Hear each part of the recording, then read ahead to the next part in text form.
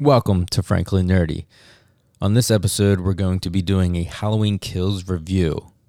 Full of spoilers, so if you haven't seen the movie yet or you're interested in seeing the movie, I would avoid listening to this for now and come back afterwards to see maybe if our thoughts align with yours.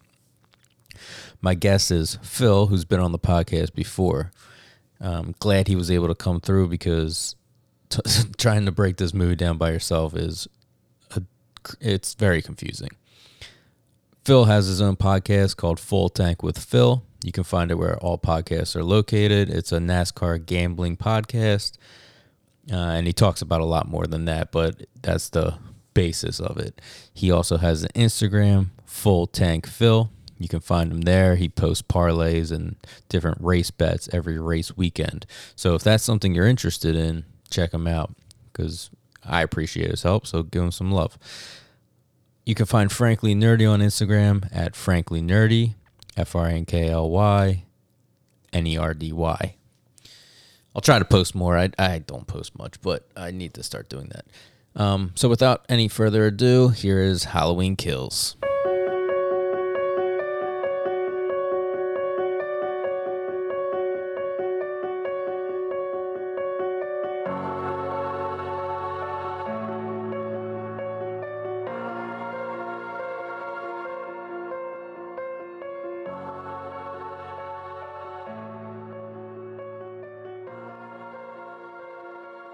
Phil, if you'd like to say hello. Frank, thanks for having me back on. I love doing this, and doing it remote this time makes it a little easier. So not seeing your facial expressions is going to be a little bit tougher, when I'm making a point, but we'll see how it goes. Yeah, it is a little weird, and hopefully the sound comes through. If not, whatever. We're trying here, so we're learning as we go. That's right. Before we jump into Halloween Kills and just going through that movie and our opinions on it, what is your experience with the Halloween franchise as a whole? Do you like Michael Myers in the Halloween franchise, or do you think it's bad? And then, I guess, how did that affect your take on this movie going into it? Because I think that has a huge effect on what you'll take away from this movie. Yeah, so I was on your podcast when we did the Joker breakdown, and I feel like my experience and take on Halloween is similar to that, in that with Joker, I kind of said on that episode, like, I'm strictly DC, and I'm not really interested in anything else. I'm strictly Batman, really. And when it comes to, like, horror movies, Halloween is, like, the only one that I really care about. I've seen them all at some point in my life. And when it comes to like Freddy Krueger or, the Jason movies or, anything else, I'm not really interested as I am with Halloween. And I think personally, the first ever Halloween, the 1978 one, is like that holds up as far as like being an overall classic, incredible movie, like by itself. I think that's like a piece of movie history. So that's where I come in with my feelings on it. So I was very excited, for this reboot franchise, and I'm sure we'll get into my feelings, but I definitely feel qualified in a way to like have opinions. You know what I mean? I don't feel like I'm just some asshole, talking about stuff I don't know about. I feel like I have some knowledge and history to the whole thing. Yeah. I'm pretty much in the same boat. I've seen all the Halloweens multiple times. It's one of my favorite franchises. I also like the Friday the 13th. I know you kind of aren't as into those. I think Friday the 13th is like the fun, campy version of what Michael Myers is. They have a lot of cool similarities, but it's more laid back. So at Halloween, I agree. The 1978 Halloween, I think, is a perfect movie, and it might be my favorite movie. If not, it's definitely like a top 3 or top 5. I watch it multiple times every year, and it's always on Halloween night when the trick-or-treaters are coming. I have it on in the background, probably hoping that no kids like look into the window or something like that. And I think overall the franchise holds up pretty well. There's a couple dips, but I can watch pretty much all the movies and just have a good time with it. So, like you said, hearing about this reboot a couple years ago, I was all in. And the 2018 one, I thought it was fine. And this one, I guess we'll go through like part by part. I feel like I'll ebb and flow. Like parts I really did enjoy, and then parts that I was just shaking my head and just like, what the fuck are they doing? I don't know. Definitely a lot of confusing moments in this movie.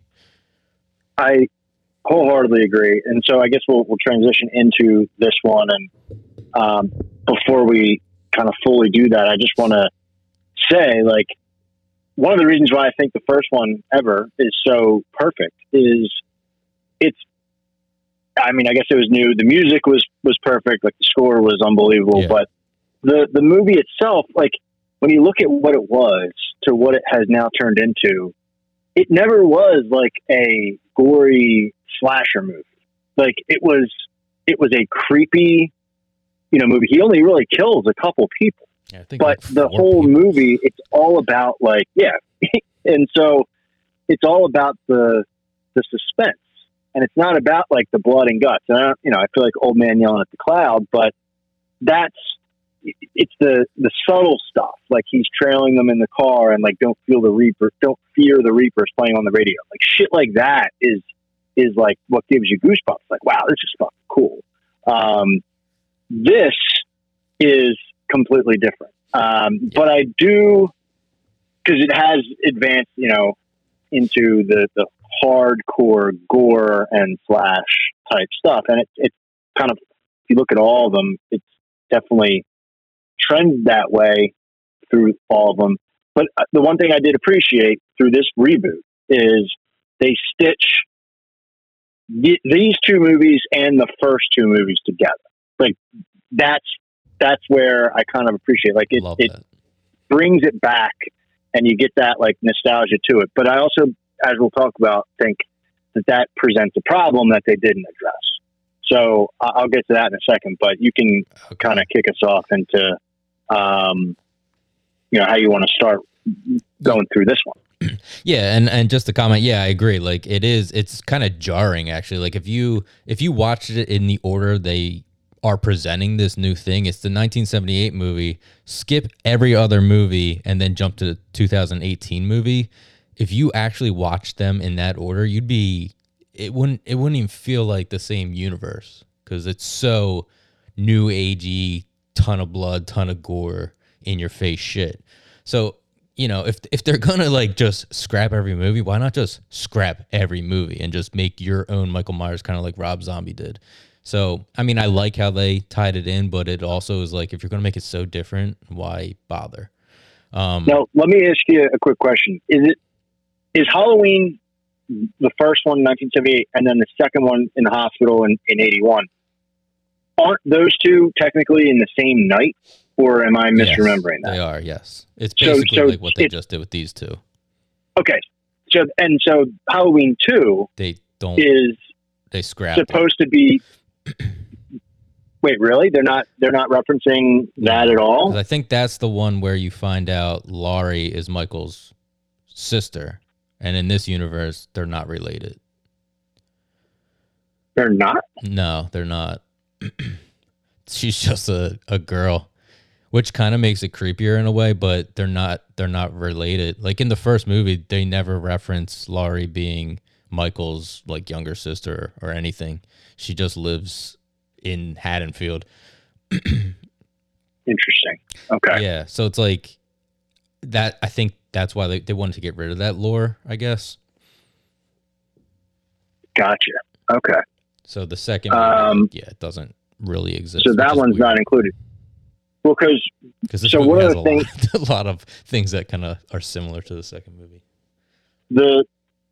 One of the big things that I think is a problem that they don't really address, and I don't really know how they can address it, but when you're watching it, I guess they make an attempt to do this when Tommy Doyle gives that speech at the bar early in the movie. Yeah. It's one of the first scenes. But he references, 40 years ago or whatever. And it's tough as the viewer to forget about all of the other movies in between. So Stacy is watching it with me and she says, well, why don't people in Haddonfield just leave for Halloween? And I'm like, well, that's because this Michael Myers thing happened one time. Yeah, but 4 people basically died. So that's to not us, huge, yeah. It's not even a big deal. But to us, it's every year. Mm-hmm. So, like, they needed to address that better. And I guess they took a swing at it with him giving that speech, but I feel like they really needed to drive the point home, like, this happened 40 years ago. It was a terrible event. 4 people are dead. Like, really ham it up. And then we can understand, like, okay, everything else. Like, Josh Hartnett is not Jamie Lee Curtis's son. Like, right? Yeah, that is weird. There's such trash in between, but yet they really don't hit that home. And that's one of the first things that I have a problem with. But let's I guess bring it back, right, and we'll let's just at least start with the opening, because this was actually my absolute favorite part of the movie. It opens with Cameron, who is Allison, which is Laurie's granddaughter. So they're like kind of dating in the previous movie. Cameron's like walking on his own. He got separated, whatever. He finds the cop, Frank, on the ground bleeding. He was stabbed in the previous movie, whatever. He says basically like he could have stopped whatever. Michael, I guess, back in 78. So it like does a flashback into his night on Halloween in 1978, which was so fucking cool. Like, to see Halloween 1978 come across the screen was fucking amazing. Yeah. And the attention to detail, like all the old cars, the old uniforms. They had Lonnie like getting bullied by like 2 fucking chicks and like some creepy ginger kid. And so they show Frank Hawkins. He sees Michael down an alley. He takes a couple shots. He misses, and Michael disappears. And the cops come up, and they're like, all right, let's split up. And here was one weird part. The other cop that splits up with him is like, yeah, I used to play with Michael as a 6-year-old or some shit. Like, my mom used to force me to go play with him. And it's like, why do we need this? Like, what? Yeah. It was just weird. Lonnie runs home because a cop like warns them Michael's on the loose. Lonnie runs home. He falls. Michael's like standing right next to him, and he's like kind of praying, like, "Don't kill me, don't kill me." All of a sudden, the cops like shake him and they're like, "What the hell are you doing? Are you okay?" And he's like, "The boogeyman was here," and it just so happens he fell right in front of Michael Myers' old house. Cue the music. The 2 cops go in to search. Michael is, in fact, inside, and I thought this was awesome. He just pops out and just starts bashing the cop against the wall. It was very reminiscent of, like, an old-school, not totally gory Michael Myers. And he holds the cop to his chest, and the other cop shoots him, kills him in, like, a standoff. And Michael, like, walks as fast as anyone's ever walked out of the house because he leaves the room, and then all of a sudden he's at the bottom of the steps, and the cop's, like, missing shots. Loomis comes in, which was fucking awesome. Loomis cameo, like, what did he do here? What did he do? Which is classic funny because Loomis. yeah, like classic, definitely drunk Loomis. But it's funny because this made me think: does Loomis even know that the other kids are dead yet? Like, does he even know anyone's been killed? Because I was trying to remember the 1978 movie. Does Loomis know that anyone's been killed, or does he just know Laurie's being stalked? Because I don't know. If I don't remember that. So just going off of this movie alone, it doesn't seem like he knows, because he's saying, did he kill again? Did he kill again? Which made it seem like... And they're not like shooting him yet, right? So... Yeah. And then Loomis puts the gun, he wants to shoot Michael, and Frank Hawkins stops him. And that's like... how his character has like an arc in this whole storyline. He could have prevented everything that's happening present day. And we'll come back to that. Yeah. Yeah. But, so I don't know. What did you think of that like flashback? I thought it was honestly the best part of the movie. It was really cool. To me, it it took me a while to like really, I said out loud, like, how are they stitching this together? And then like, finally, when it got to the house, when they kill the cop and then it, they catch him and they put him away, and then they stitch it back, and then it shows right away. It shows Jamie Lee Curtis like going to the hospital, like in present day. Then to me, like it all came together. Like, okay, now they're setting up for some sort of like showdown, with the cop.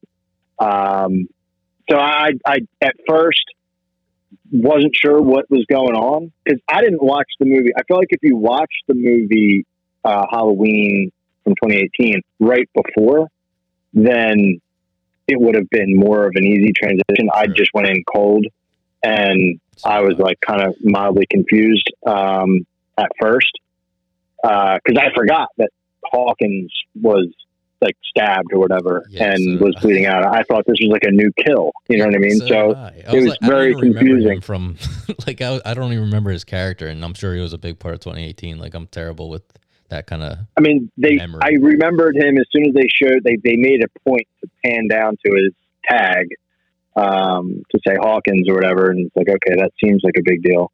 And that character, the guy who plays that, is like a pretty big deal. So that all came together, and then I was like, okay, this is pretty cool. And I, was happy about what I was seeing. But kind of like you said, that was the best part of the movie, and really that's where it all kind of changed for me, as far as feeling happy. Yeah.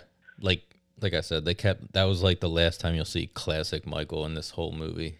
Cause then he goes, what I like to call Jason Statham, Michael Myers, like coming up, he goes full Jason Statham.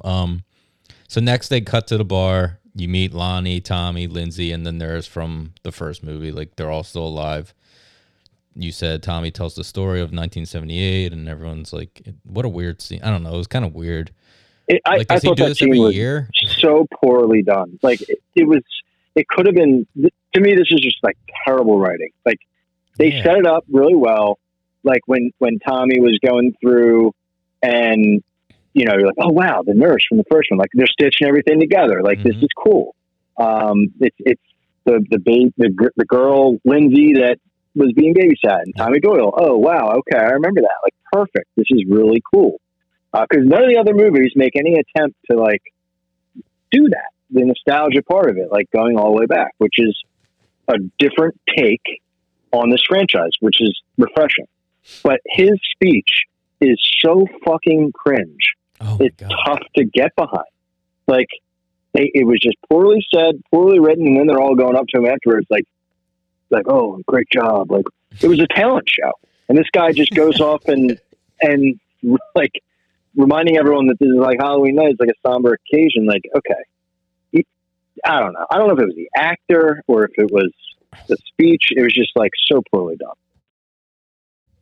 I think it was a little bit of both because I just rewatched a little bit of the movie right before we podcast, and it was very uncomfortable. I was like, this is so queer. It's so weird. Like, yeah, and I can't tell if it's the actor or the writing, but the other thing about the whole bar is like he's like, you're either too young to remember, or too young to remember, or too drunk to care, something. Too young to care, too drunk to remember. That's what he says about the Michael Myers story. And it's like, what do you mean, dude? It was like we already said, it was 40 years ago. I think 3 or 4 people died. Like that's a big deal, but it's not something your town's going to dwell on. Except for you 4 people in the bar because you actually had an experience. You know what I mean? Exactly. So to make a huge deal of it just doesn't make sense. Like if they're going to cut all the other movies out, none of this makes sense. Totally agree. And that was exactly the point that I was trying to make earlier. Like as the writers, you have to know that everyone's going to be confused by this. Like there were how many movies? Like 12 movies total now. Yeah. So you have to treat the audience like, we're not fucking stupid. Like you I don't know. It was tough to get around, but I agree. And then they introduced the black couple, and they were strictly introduced. There was a few of these which I found just fodder.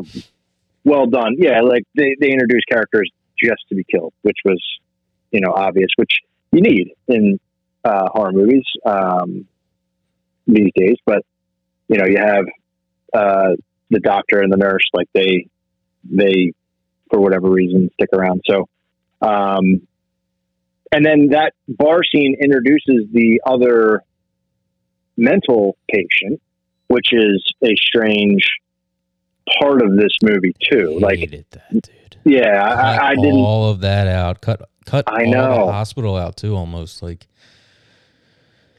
Well, I mean, I'm getting ahead of ourselves, but that's the first time you see going in cold. Yeah. You forget that there's a mental, like Michael escapes with two other mental patients. And I guess they say it on the news quickly in this one at the beginning, but you kind of forget, like, there are, there's more than just Michael out there. So those people at the bar get confused thinking that that's Michael, and they all get all riled up. And it's actually the mental person, which they don't even realize. Well, so they're chasing the person that's fake. Yeah. So it's actually, there's a couple scenes before you meet the mental guy, because they cut back to this is what I had a problem with. Like, they do a lot of cut away, cut back, cut away, cut back. So it's like hard to get like a strict timeline down. True. Like, especially with like a couple shit things that happen later. So, the next like big scene they show is Laurie's house on fire. And so, I don't know. It's hard for me to just dwell on this because it's obviously just a horror movie, but some of the shit that happens, I just question so much. And I get you have to do stupid shit to die in horror. I get it. But like, why are firefighters going in the house? One, like, do they not know that no one else is in there?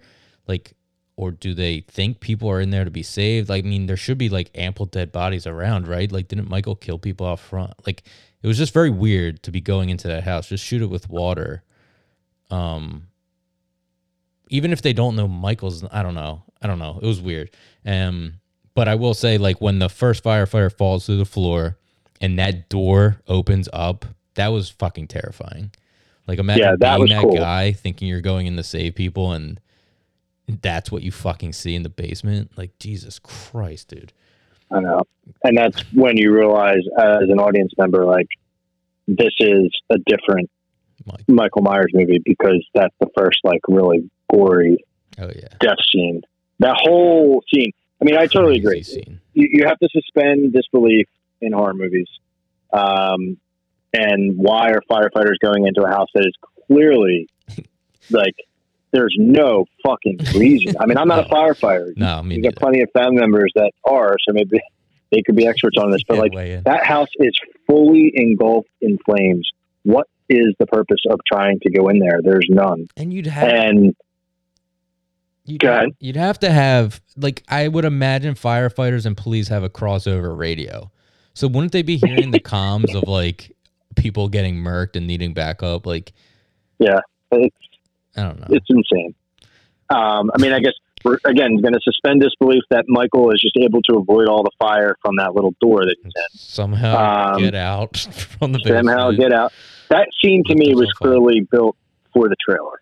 Like, he emerges from the front door with fire all around him. Cool like, shot. That's pretty cool, but like at the same time, like, it's fucking stupid. Like, I know. This is, and this, I'm going to make this point later, so I'm going to hold on to it, but just put a pin in that, because it's all leading up to something that I just have a serious problem with this movie.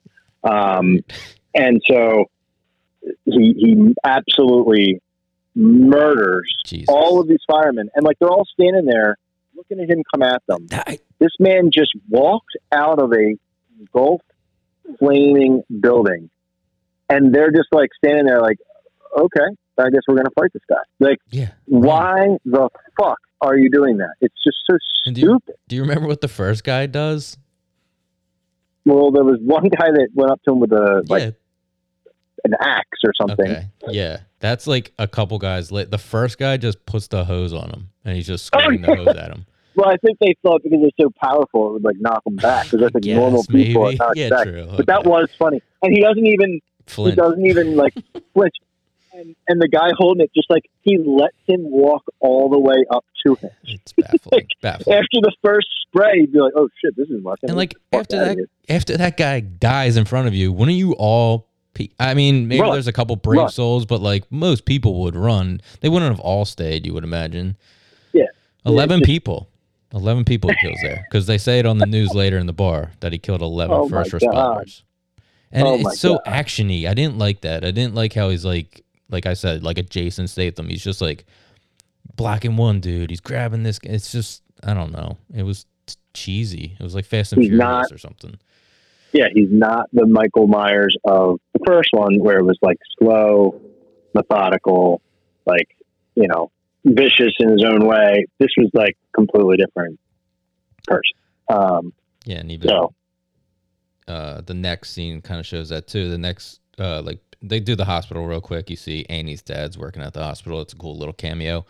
Then it goes to that old couple, the white guy and the black woman, the older couple, and he has like sleep apnea and he can't sleep and shit. And she's like flying a mini drone. Like, what the fuck is going on in this house? Like, I thought they were adorable. They were, but what's going on? And drink some wine. That was kind of cool. Yeah, like, that was when that couple dies is another indication. Like this is another, you know, calling card of like just a super slasher film because he kills them so viciously, and like I don't understand. Like, I guess are they trying to symbolize like he's frustrated that Laurie got the best of him in the other house? Like he murders the husband and then slashes the wife's throat. She sits there dying with a tube light, which was insane. And you see all the blood like go into the tube. It was ridiculous. And then she's dying, like bleeding out. He forces her to watch him take the husband, put the husband on the kitchen table, and stab the husband 3 times in the back, like to the knife just like sticking out through his back. Like, what was the purpose of that other than to say like he's super pissed that he got, you know, bested? I didn't understand, or to say like this is a super graphic movie. Yeah, it was like off brand. I felt like it's not how, like, the violence fine, but then I didn't mind like him doing the glass door and then whatever with her, the tube. It was a little weird that he sawed out the tube light when there was a thing of knives, whatever. But like to stab repeatedly was kind of strange. I felt like. Yeah. And then he takes one more knife, and you think, oh, he's gonna finish her off, and he just leaves. So like, is she alive for the third movie? Like, I don't know how they're doing that. Like, is she like, is the third movie gonna be like 20 years later, and she's telling a story in a bar? Like, I don't know. It was just weird. I don't know. The fucking vibe of this movie. So yeah, now they go back to the bar again. And this is when Lonnie gets the phone call. So I guess a couple bar scenes ago, the mental guy is there. He's in the car. The black couple goes out, and the fucking cuck husband leaves his wife to get his stethoscope inside, even though the news just reported 11 first responders were murdered. He leaves her to go back inside. Like, what a fucking douchebag. And then the mental guy crashes his car. Lonnie gets a phone call from his son, and that's kind of where it starts to set off the mob, I guess. Mob mentality takes over. Mm-hmm. Tommy Doyle is like the, Yeah, which I didn't like most of this. The whole Michael's crazy, but the people of Haddonfield are just as crazy and insane. And it's like Michael and Tommy are like juxtaposition to be like two evildoers. And it's like, no, the mob's mad because there's people dying and they want to seek justice. Like, it gets a little out of hand, but I mean, they're kind of justified. I don't think they're crazy. I don't think they're wrongdoers for what they're doing. Like, I mean, they end up doing something kind of wrong by chasing down the wrong person, which I guess is what they try to highlight. I don't know. I didn't like any of this. it was so stupid and unnecessary. So I can tell you, we can hit all those points right now, like the wrongful death situation. Like, let's just knock out all of like the mob mentality parts right now, because when they first, so Tommy Doyle gives a speech like outside the bar or inside the bar, one of them, trying to get everyone together, like saying like, all right, we need to come together as one to take down Michael Myers. Like, he's back, and we can do this as a community. And to be honest, when I first heard that part, I was like, I'm in. Like, that's kind of cool, because no one in the history of this Michael Myers series, all 12 of them, has there been a instance like that where it's like, okay, let's all fight one. You know what I mean? We're all going to team up. Do you remember, I don't know how well you know, like after number 3, but I think number 4, all the rednecks get together, and do you remember they shoot the guy? Well, they kill the wrong guy. Yeah. But that's just like a tiny little group. What I mean. Yeah, I know, but that was fucking funny. Tommy's getting like literally the entire town together. Literally a hospital full of people. Yeah, and but this is 2 problems I have with this. When I first heard, I was like, I'm in. Let's see where this goes. I think this could be good, because it's going to be, a large fishing net, really, with everybody together. But they break out into tiny little groups, and it's fucking infuriating. Like, the first scene after that, all of the people that they highlighted that survived the first attack get got. And it's like, why are you by yourselves? What happened to this mob mentality shit? Where the fuck is Tommy Doyle? Why are you not all roaming together as one in this like huge army that you just talked about? Instead, you're getting out of the car, going by yourself up into the park. Like, it's just... Yeah, like even that, she could have brought the rest of the people in the car even. Then she would have at least been one of 4 instead of 1. It did not... It was so dumb. Immediately, I was like, okay, fuck this. Like, I was excited to see how they were going to take it, and then they didn't. They continue to do the same old bullshit, same old horror movie stuff where they make the wrong scenes. You're yelling at the TV, like, why are you doing this? Like, why is no one in the driver's seat of this car? Like, it just, then all those people that they highlighted died except for Lindsay. Yeah. But the nurse gets killed, and the cool, because it like reminisced back to the first movie where he jumps on the roof and grabs her hair. That was kind of cool. She's like, I like that. This is for Loomis. No bullets. I was like, what the fuck, dude? Like, and that was rough. Cheesy. But that part was cool, like almost exactly jumping on the roof of the car. Then the black couple dying, like the nurse and the doctor. She ends up shooting herself in the head. Like, that was just and he's like looking at her like, you kidding me? Yeah, well, he did that like head thing that he does, like that side to side, which I love. I appreciate that. Yeah, that's kind of cool. But also the kids, because they were earlier in the movie, but we didn't really talk about it. Or I guess it kind of comes up, whatever, because we're kind of jumping around. It doesn't matter. But the kids went to the gay couple's house, or two eligible bachelors. Couple. I don't know. They never say that they're gay. No. Big John, Little John. Yeah.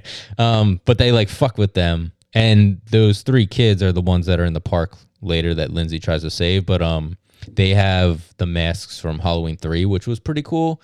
Like, I thought that was a nice little cameo. But again, it's like, if you're ignoring these movies, I don't know.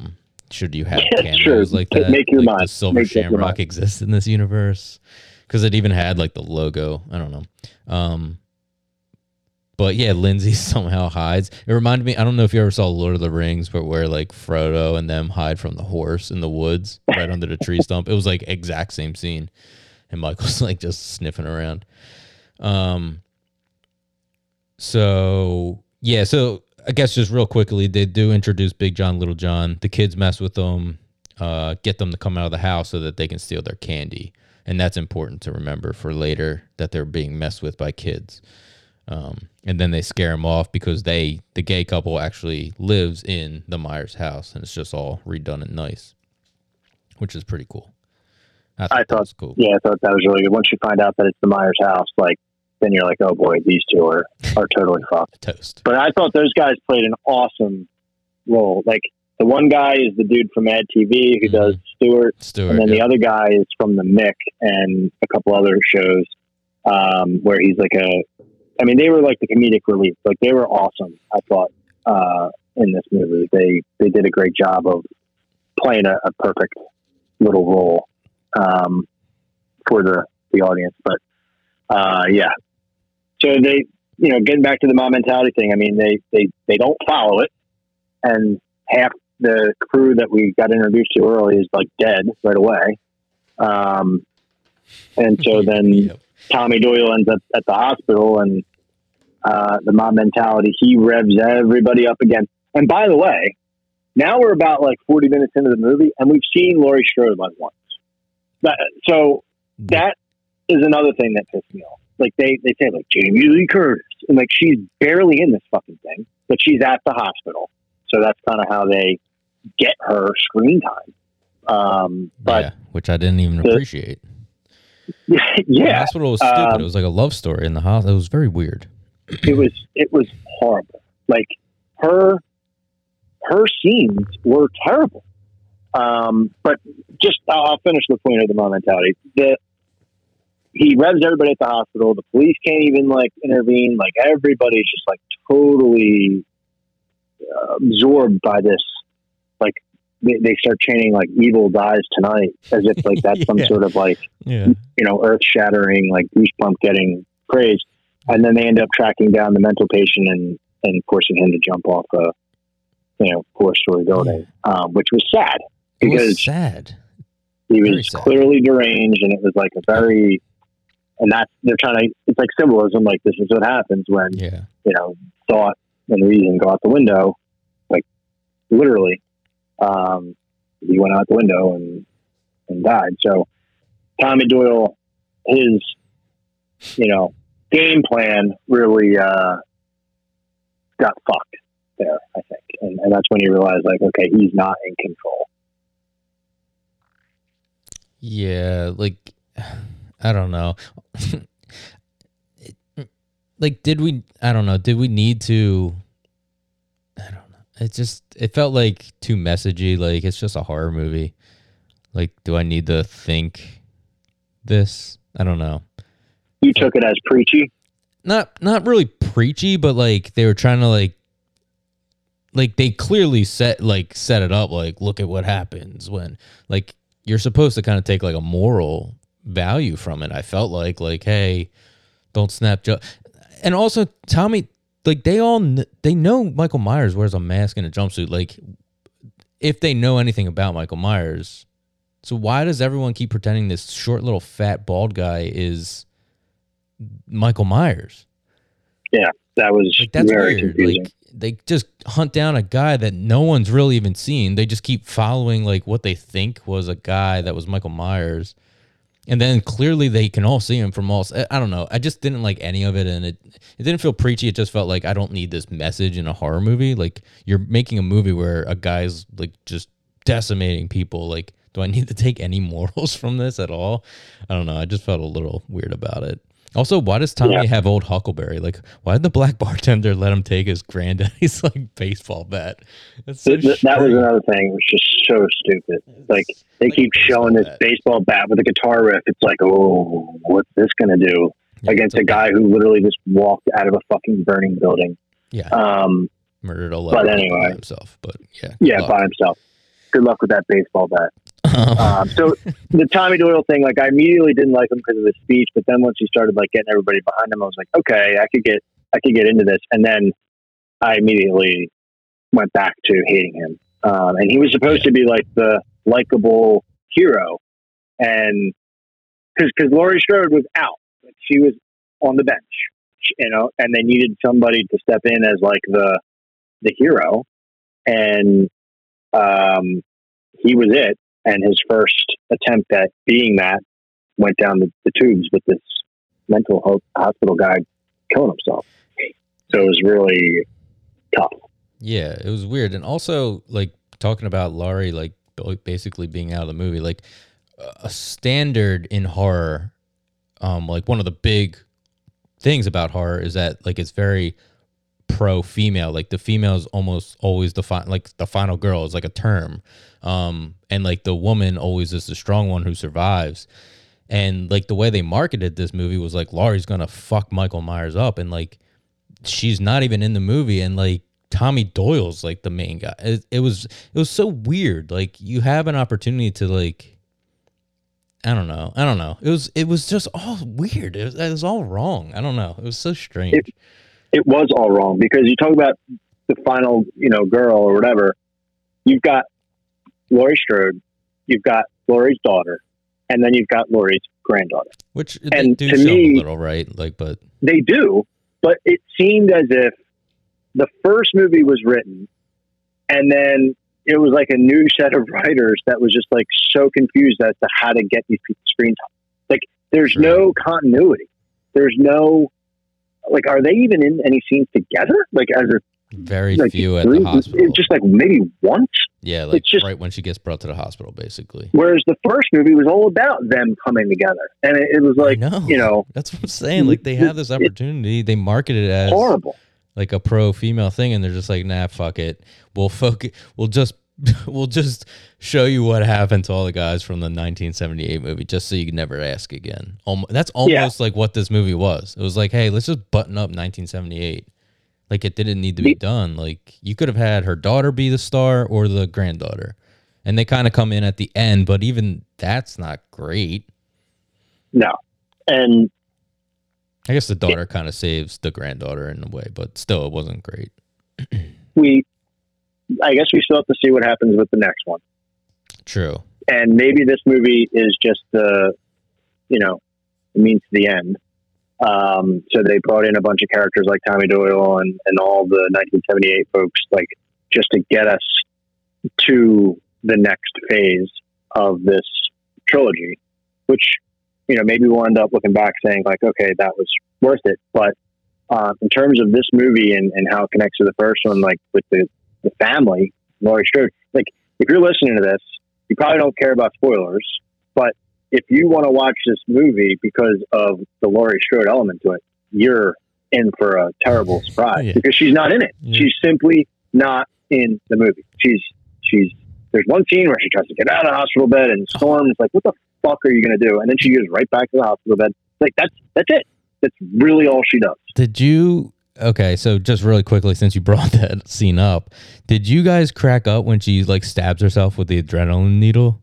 It was so unnecessary. Why did she jab it so hard? Like she could have just put it in and plunged it down. She just she like stabbed herself. With me and Christina were cracking up. Like, what the fuck why did she do it like that? That's gotta hurt so bad. She takes the nurse out of the room, kicks the nurse out, and then stabs herself viciously, like as hard as possible, harder than like Michael stabbed that guy 3 times.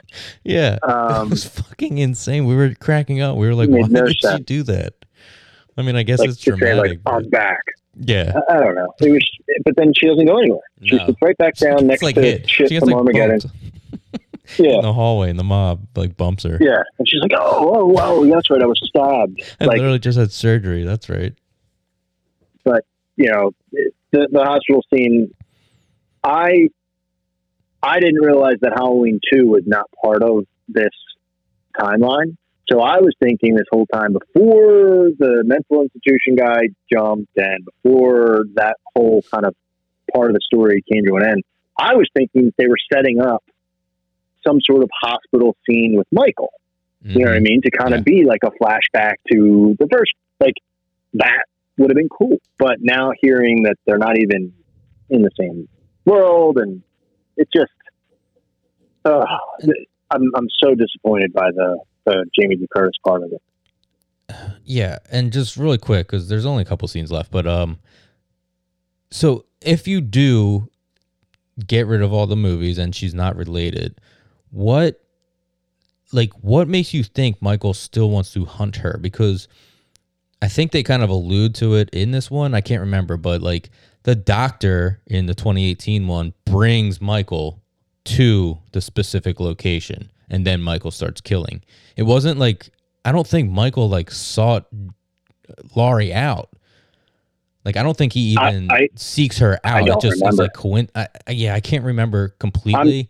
But like, still, why would he go after Laurie? Like, wouldn't you think like every fucking time he goes back to his house in 1978, he went back to his house according to this new lore. So like, wouldn't he go back to his house? Like, he went back to his house even though he didn't kill Laurie in 1978. Like, he went back and there was no one living there at that time. So you'd think, I don't know. Like, wouldn't you at least put 2 cops out front of that house or so? I don't know. It's very strange how the police handle this whole thing too. They just kind of let the mob do whatever the fuck they want. Yeah, I mean, I guess they try to the tiny quick scene in the mob mentality part of the hospital. They show the police chief or whatever, that guy with the cowboy hat, Who's like badass. overwhelmed. He's pretty badass. So yeah, but it makes it seem like, I think that's supposed to say like, okay, the police are helpless here, which is fair, but like, still do your duties of like, hey, this is where he murdered people, and this is where we arrested him. I don't know. Put at least one guy there, because like, I don't know. Whatever. I guess it's easy. But and so I'm shocked that Laurie is not his sister in this. That like totally makes me even more angry. But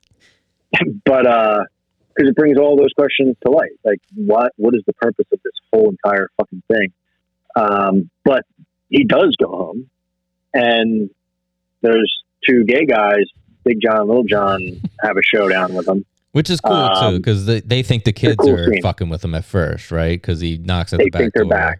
He looks at the back door, knock at the front, open the front. Did you lock the back?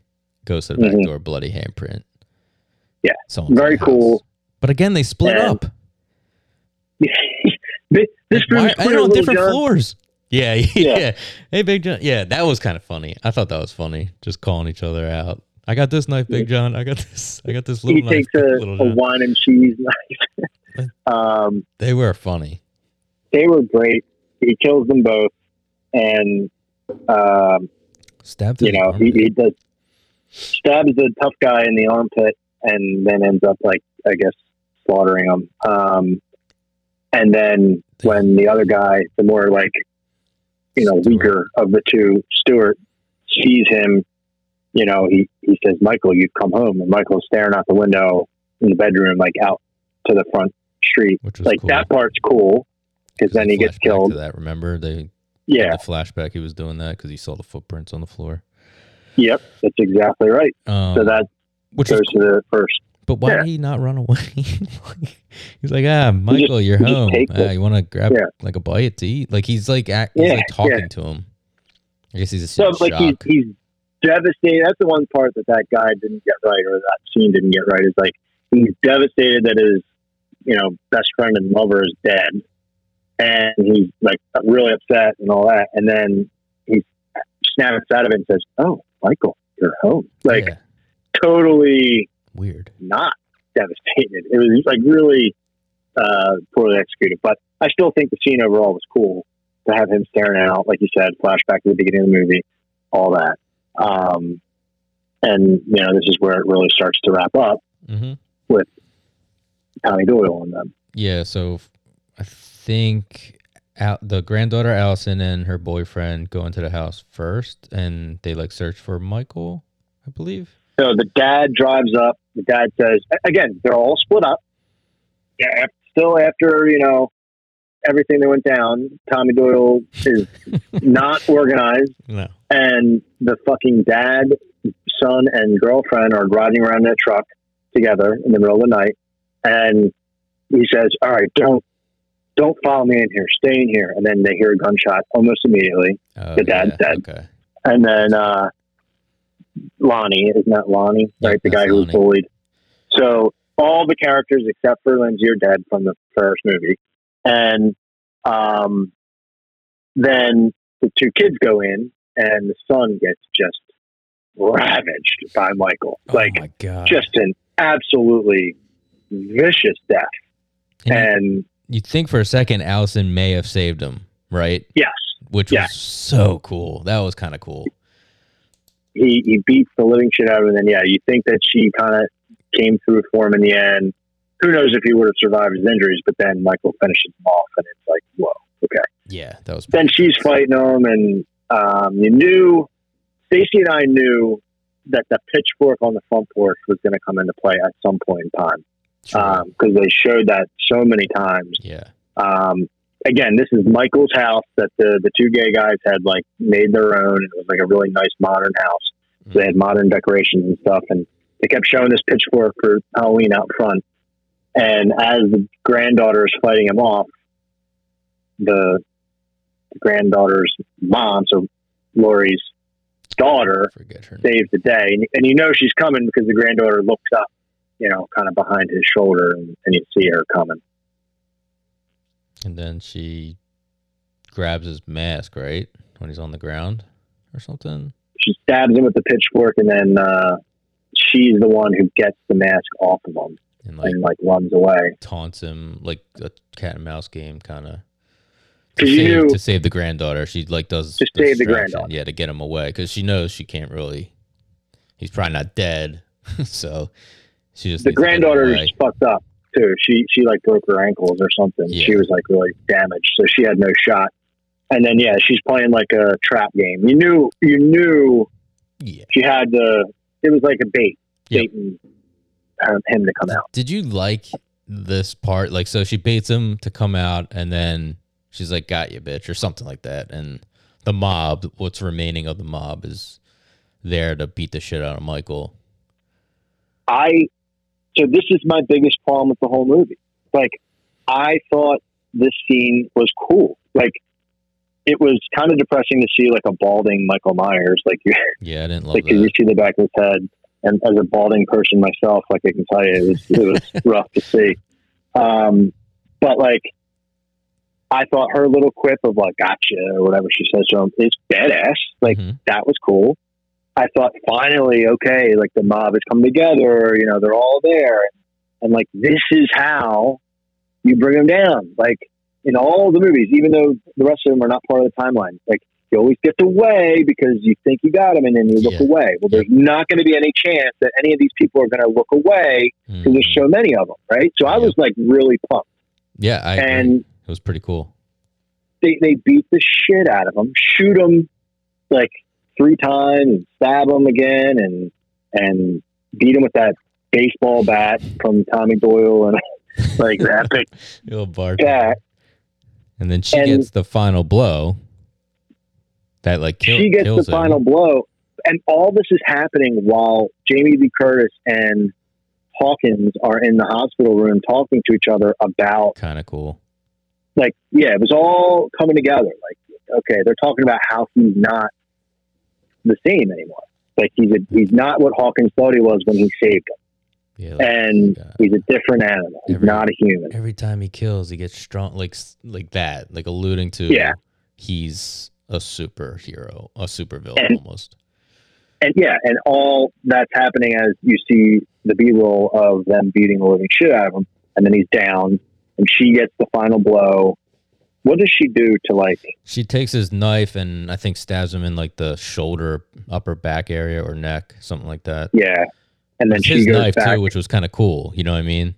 Yeah. And it was badass. That was cool. You're oh shit, okay, this will be an interesting. Where are they going to pick up the third movie? Because I knew there's a third movie, so it's where are they going to go with this?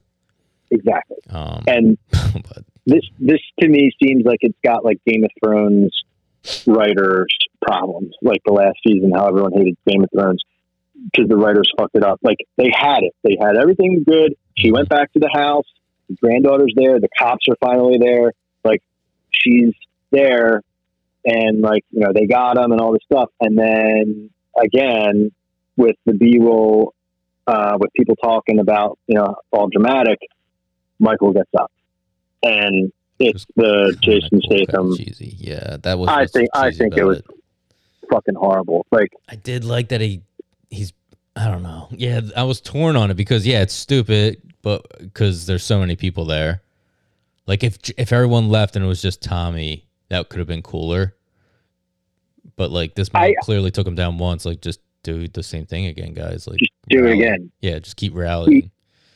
But so I guess I was thinking to myself, all right, I'm all pissed off about what happens here because he gets up and kills everyone. Yeah, which is absurd. Yes. He becomes like this monster who just cannot be taken down. He's all fast, like you were saying earlier. He's fast, really, quick on his feet. All of his motions are just 70 direct. in this movie if you go by the time. Yeah, which is nuts. Exactly. But whatever. I guess they superpowers. He is this like absolute freak monster now. He's not a human. Which are you Jason Voorhees or are you Michael Myers? I know, and that's the son of Judith Myers. It doesn't make sense because he was just shot 3 times, stabbed in the neck, stabbed with a pitchfork, all this stuff. And I get it. Like, it sounds like sour grapes and it's a horror movie. It's like whatever. But I was trying to think, okay, I'm all mad that he gets up and literally kills everyone in the street. But what would I have expected? Because they are doing a 3rd movie. And I think my answer to that is like, if he were to get up and kind of show like he's damaged and like fend them off, to like a point where like he knocks a couple people out cold, like with a punch or something, and he gets into a vehicle and like drives away. That would have been sufficient for me to be like, okay, now he's loose and there's, another movie coming and they'll finally get him in the last movie because it's literally called Halloween Ends. And so like that's how I would have liked that to go. For him to get up and have superhero strength and just destroy everyone who just beat the shit out of him rubs me the wrong way. And then you end up at the final scene. Did like the final. I think the final scene was fucking cool if you took out the mob part. Like, I mean, you can't have both. Because like you said, getting up and being Superman is so like as he's murking all the people in the mob, they're doing the jump cut thing again where Laurie's daughter is looking up at Michael Myers, the window where he killed Judith, and young Michael Myers' reflection is like in the window. So she goes into the house almost like she's compelled by him. And as she's like going in the house, I think as she's like walking up the steps, they keep cutting back to him killing the mob. Killing everyone. Yeah, so it's like they're splicing it in. She's slowly going farther up into the house, and at the same time, Michael's finishing the mob off and Tommy Doyle. And then Laurie's daughter gets to Judith's room. She stares out the same window Michael's been staring at multiple times through the movie, and you see his mask come through in the background, and he kills her. He stabs her. Thought that was kind of, I don't know, I kind of like that. I liked that scene in a silo. I like the reflection that she saw, and you went up and you're like, oh, what's going on here? Like, is she kind of becoming evil? Like, That's what I thought at first, right? Like, is she the next Michael Myers? But they were doing the B-roll shit, so you kind of knew. But that would have been interesting. It just, again, no continuity to the old movie. Not the old one, the one that just happened in 2018, because you've set up these characters, this mother, daughter, granddaughter. These three are going to bring him down. And then you just, out of fucking nowhere, kill the daughter? Like, and not only that, he must be, talk about being fast. He kills all these people in the street, must have been like 25 people in the street, walks somehow, undetected, right into that fucking house where there's a police presence and everybody out front, up into the bedroom, and kills her. Like, that to me was just like so fuck you to the fans, like watching it. It's like, it was weird. Yeah, like I'm willing to suspend disbelief. Yeah, it's kind of shitty. I'm willing to suspend it, but I can't accept this. This just doesn't make sense. Like, as an ending, it's not good, but as a scene, I thought it was cool. But yeah, like you're saying, It doesn't make any fucking sense to end the movie. And that's how you end it? Like, so what? Laurie's going to get out of the hospital now and be so pissed off that the daughter's dead? Like, just, you had to keep those three together. Those three were what you were kind of basing everything off of. We needed that showdown again. Like, they bested him in the first one. He came back in the second one. All right. Third one, they get the showdown again. To kill one of them for no apparent reason. Like, that was so, again, the scene was cool, but I wish it was like a random person, or maybe that's how you kill Tommy Doyle or something. Like, not the daughter. Like, I just didn't. It seems so pointless to me why you would do that. Yeah, like maybe a police officer checking the scene or something. Like, 'cause Yeah. the gay guy was dead up. To both gay guys, I guess, were still up there, or maybe they got the bodies out. I think they probably could got have the been like a bodies guy out. inspecting the scene. Yeah, that would have Why- made so much more. That would have been way better because then you know he's still alive, but no one's significance gone. They kind of just waste her. They kind of waste all three women in this movie who were so strong in the previous one. And that's a huge problem I have. And it almost seems to me, if we're kind of trailing into the next one here, Yeah. it seems to me like maybe I just need to like recalibrate my expectations, because I thought this whole time that like this trilogy is going to end with three of them standing tall. Mhm. Clearly one's dead for, again, no reason. But this movie almost sets up that cop, Hawkins, to True. be the one to finish him off. That's true. Because they made such a big deal about him in this movie. I didn't think about that. And he even says that at the beginning. He's like, I need to be the one to kill him or something like that. He says that at the beginning of the movie. And you get the background story that, you know, if in any other sense is unnecessary, to hear about how he saved Michael from being shot by Loomis. You know, why would we need to know that if he's not going to be playing some sort of major part? So clearly in the third one, like the two old motherfuckers are going to be, I mean, the two old people are going to come out of the hospital, Laurie Strode and Officer Hawkins are going to come and fuck shit up. But I don't know. So if that is the route they want to take, fine, I'll watch that. Yeah. But I just, at this point, after what we just watched, how could this possibly end? He's not human. He can't die. And what fun is it if he can't die? That's why I don't like Superman. Like, exactly. I was going to bring that point up too. Superman's like the worst superhero for that reason. Like, he can do everything. So what's the point? Yeah. Unless you have kryptonite. If you know, like I said, drove off injured, like a, you know, fucked up wolf or something, you know what I mean? Like, and went to kind of lick his wounds, like that's one thing. But to get up the way he did and just slaughter everyone, there's no point. Yeah, like he hasn't. There really isn't a point, like at all. No. Okay, so I like that theory. That actually makes absolute sense because I think also I saw a headline. I didn't read the article because who gives a fuck? But I think Jamie Lee Curtis.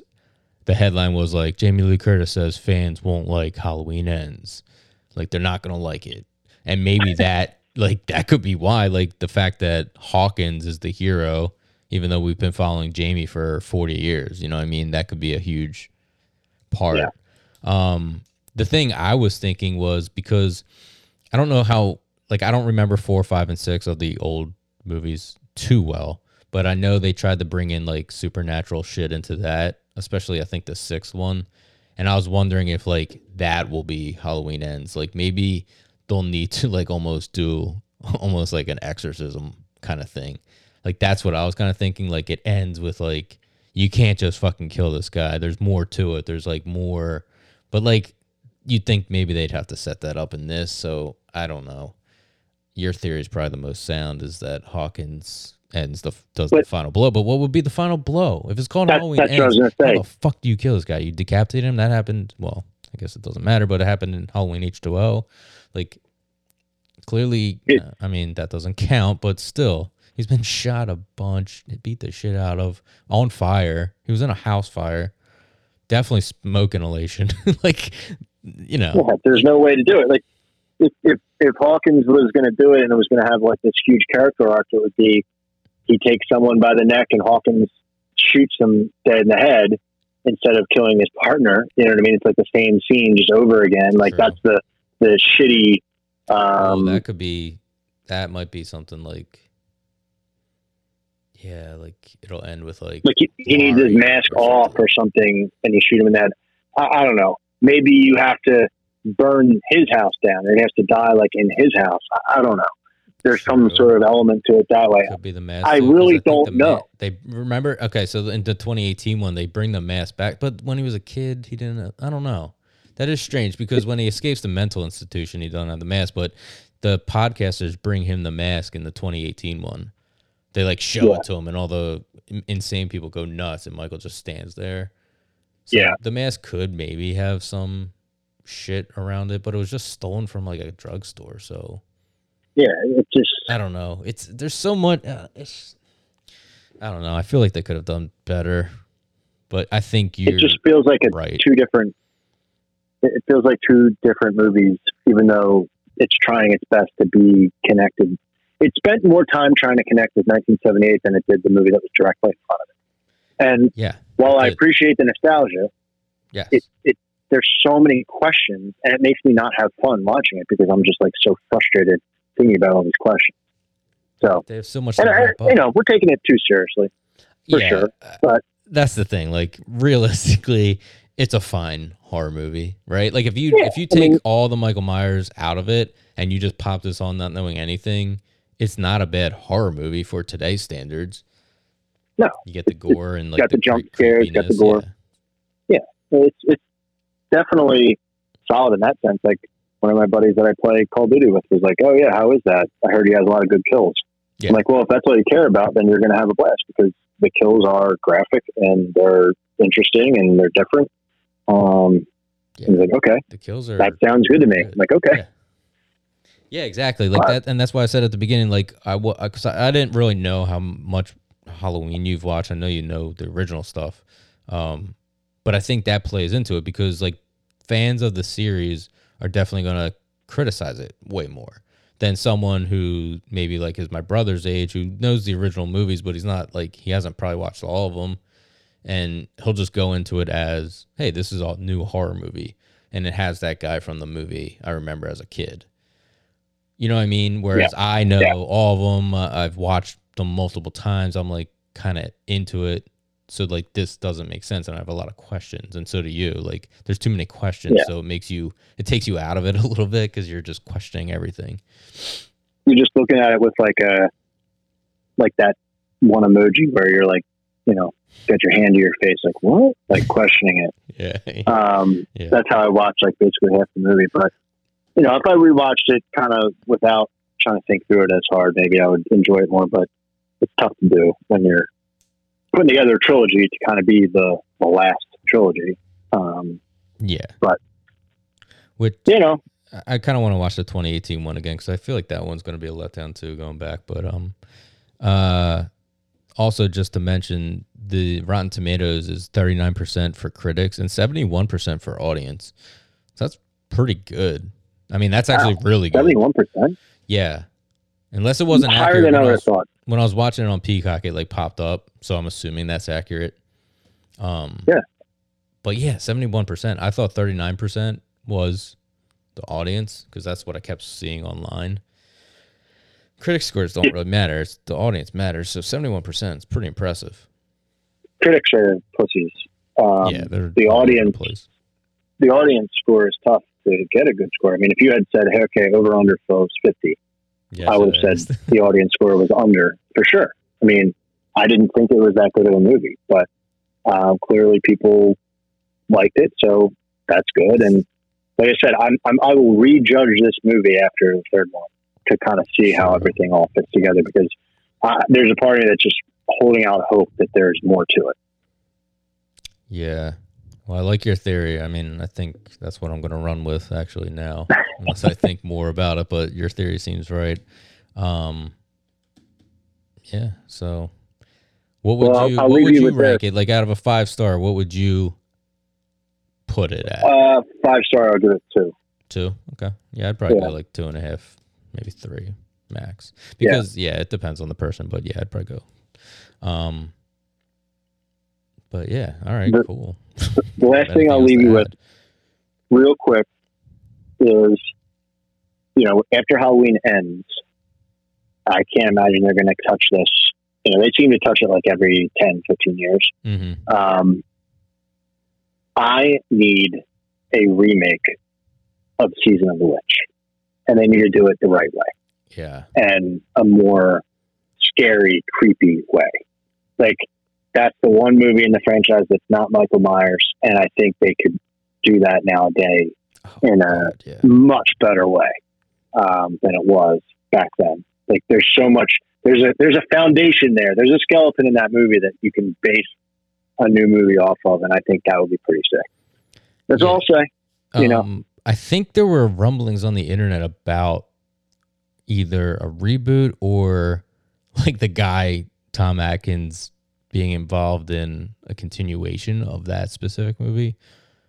I saw like headlines and they kept talking about Halloween 3 and like Tom Atkins maybe coming back or something like that. So that could be interesting because I think that's like one movie that like definitely I don't think was a big hit when it came out, and now like people love it because it is like it's a fun Halloween time movie. It's the only one. People hated it because they didn't realize Michael Myers wasn't in it. True. Even though the fucking title says it, but the looking back on it now, it's a novelty. Like it's yeah, people like love it now. The only one that's different, and so I think you can change the storyline a little bit around, but you can take that foundation and you can mold that into something that's like the real deal. You can make a new trilogy out of that. Oh yeah, totally. For sure. But that's a good idea. So I would expect something like that in the next 5 years. True. But yeah. That's just want to throw that out there. Get something out there in the atmosphere to see what happens. So when it does, I can look back on this and say, "What's that?" Yeah, Phil called it. All right. Yeah. Well, thanks for sitting down and talking with me. I appreciate it because you definitely helped us suss through some of this shit. I know. It feels like a therapy session. It does, dude. Got this off my chest. Cool. Well, thanks, Frank. Yeah, thank you. The goblins will get you if you don't watch out. To take you and shake you until you shout. Stop, look, and listen. It's Halloween.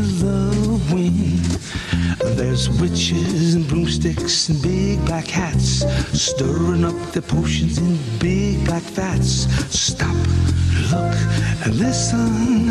It's Halloween. Cornstalks standing in the fields at night, the old gray house without a light, the cold white moon shining down so bright, with you and me standing there and shaking with fright, sneaking past the graveyard on trembling knees, faces peeking out at us between the trees. Please stop, look, and listen. It's Halloween.